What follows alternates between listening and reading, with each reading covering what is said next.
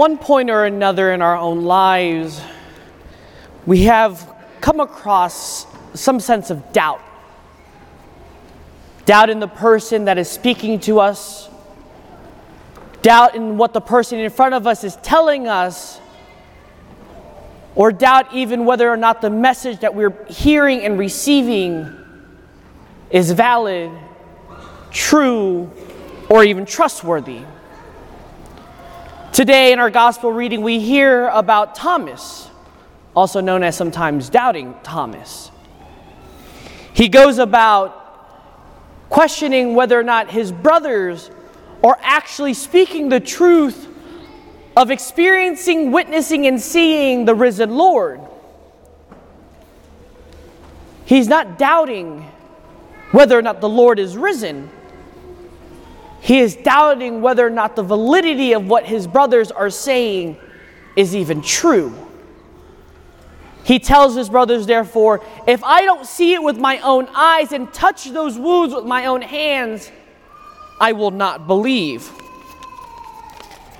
So many times in our lives, we spend our times reasoning, working through all the possible reasons and how things work. I remember as a child, it's always fun to really figure out how a car is put together, how this nut fits in to hold these parts together, or even why things happen the way they happen. We use our reason to help us understand, comprehend, and break down these things. But sometimes we begin to use our reason in the wrong places. We see in our gospel reading, once we experience the resurrection, how can we explain with sure certainty, with science, with the scientific method, that the Lord has risen?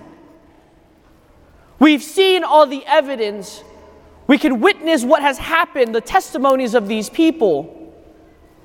But at some point, our reason is exhausted and we can't use reason any farther.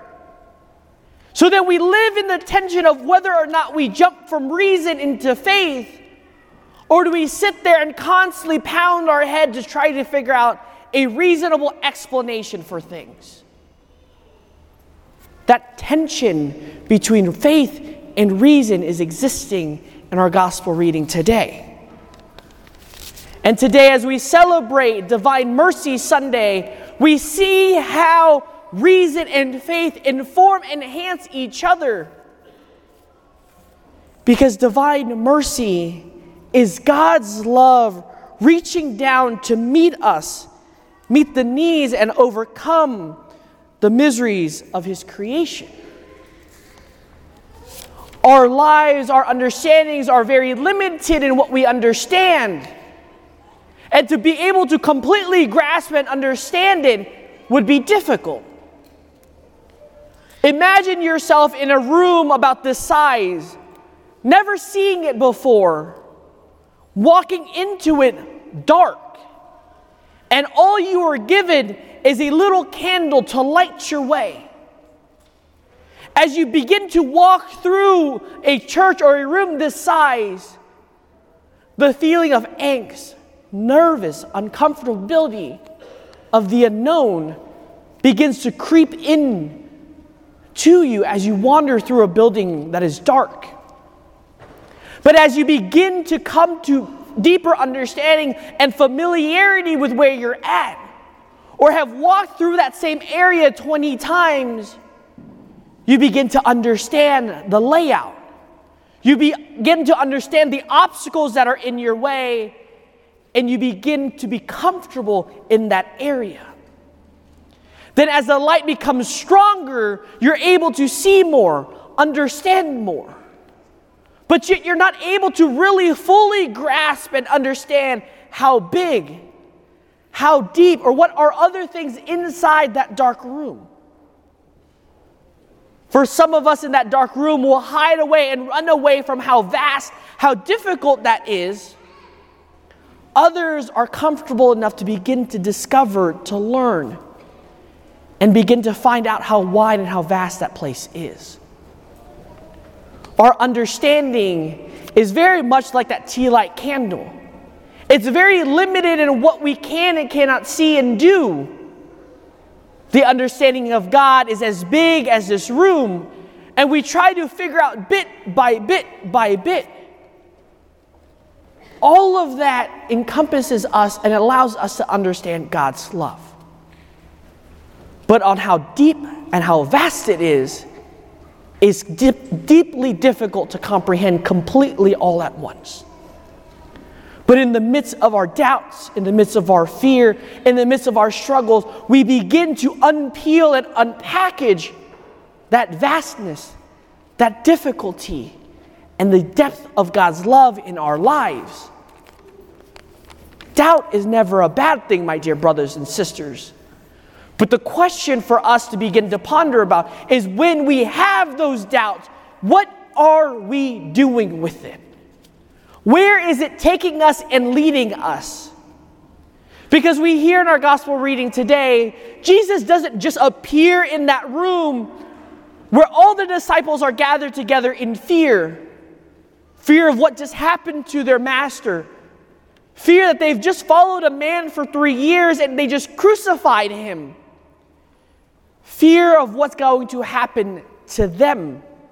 Because that now everyone knows and everyone associates them with Jesus. They live in fear.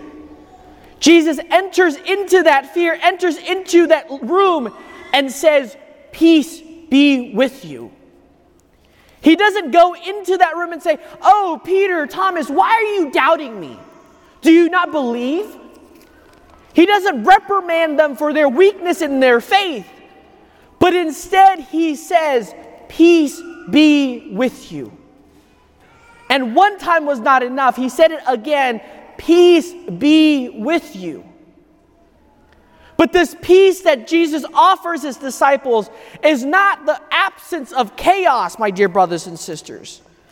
But that peace he offers his disciples is harmony, wholeness, completeness, and tranquility. Living in between that tension. And in that tension, they begin to find a harmony, a tranquility. Not because it's gone, because they know God is guiding them in every step of the way. He's leading them to the right path, but they can't understand the whole thing. As soon as he says, "Peace be with them," he breathes on them and gives them the Holy Spirit to comfort them and let them know, hey, it's vast. It's a lot to understand. It's a lot to grasp. But it will be slowly revealed to you. The Holy Spirit will guide you and give you the gifts of the Holy Spirit so that you can begin to understand. We're never going to grasp completely the mystery. But what it does is, in the mystery, we're called and invited to dive deeper into relationship, deeper into our dialogue with God, and deeper in that intimacy. As we dive deeper in our understanding through the guidance of the Holy Spirit, we begin to peel away those doubts, those insecurities, those unsureties in our lives about what's going on. A couple years ago, Pew Research did a survey. And out of that survey, they found that only 1/3, 33% of Catholics actually understood that what we're about to celebrate and what they receive at communion is the body, blood, soul, and divinity of Jesus Christ. 66% of us do not believe that what we receive at communion is the body, blood, soul, and divinity of Jesus Christ. 66% of us. We all carry different doubts about our faith in our lives. So the question for us to begin to ponder about and question ourselves is, what are we doing with that doubt? What are we doing with that difficulty in understanding those mysteries of our faith? Are we going to just write them off and live in fear, like the disciples in that room? Not wanting to understand, not wanting to see anything in that unsurety and to live in fear? Or are we willing to receive the peace that God's given us? That shalom, that tranquility, that harmony in the midst of that tension. Through the guidance of the Holy Spirit, through the gifts of wisdom, of courage, to continue to peel back those mysteries and to dive deeper in that relationship, to come to recognize Jesus in His true presence in the Eucharist, how He's resurrected, and how that resurrection is an invitation of love for you and I, and how a God can love us so vastly that He's given His only begotten Son, so that at every Eucharist we can enter into and be with Him intimately, where He and us become one, where we become His dwelling place into this world. These vast mysteries are difficult and deep, but in our doubts, they should never hinder us from believing. That shouldn't stop us from searching.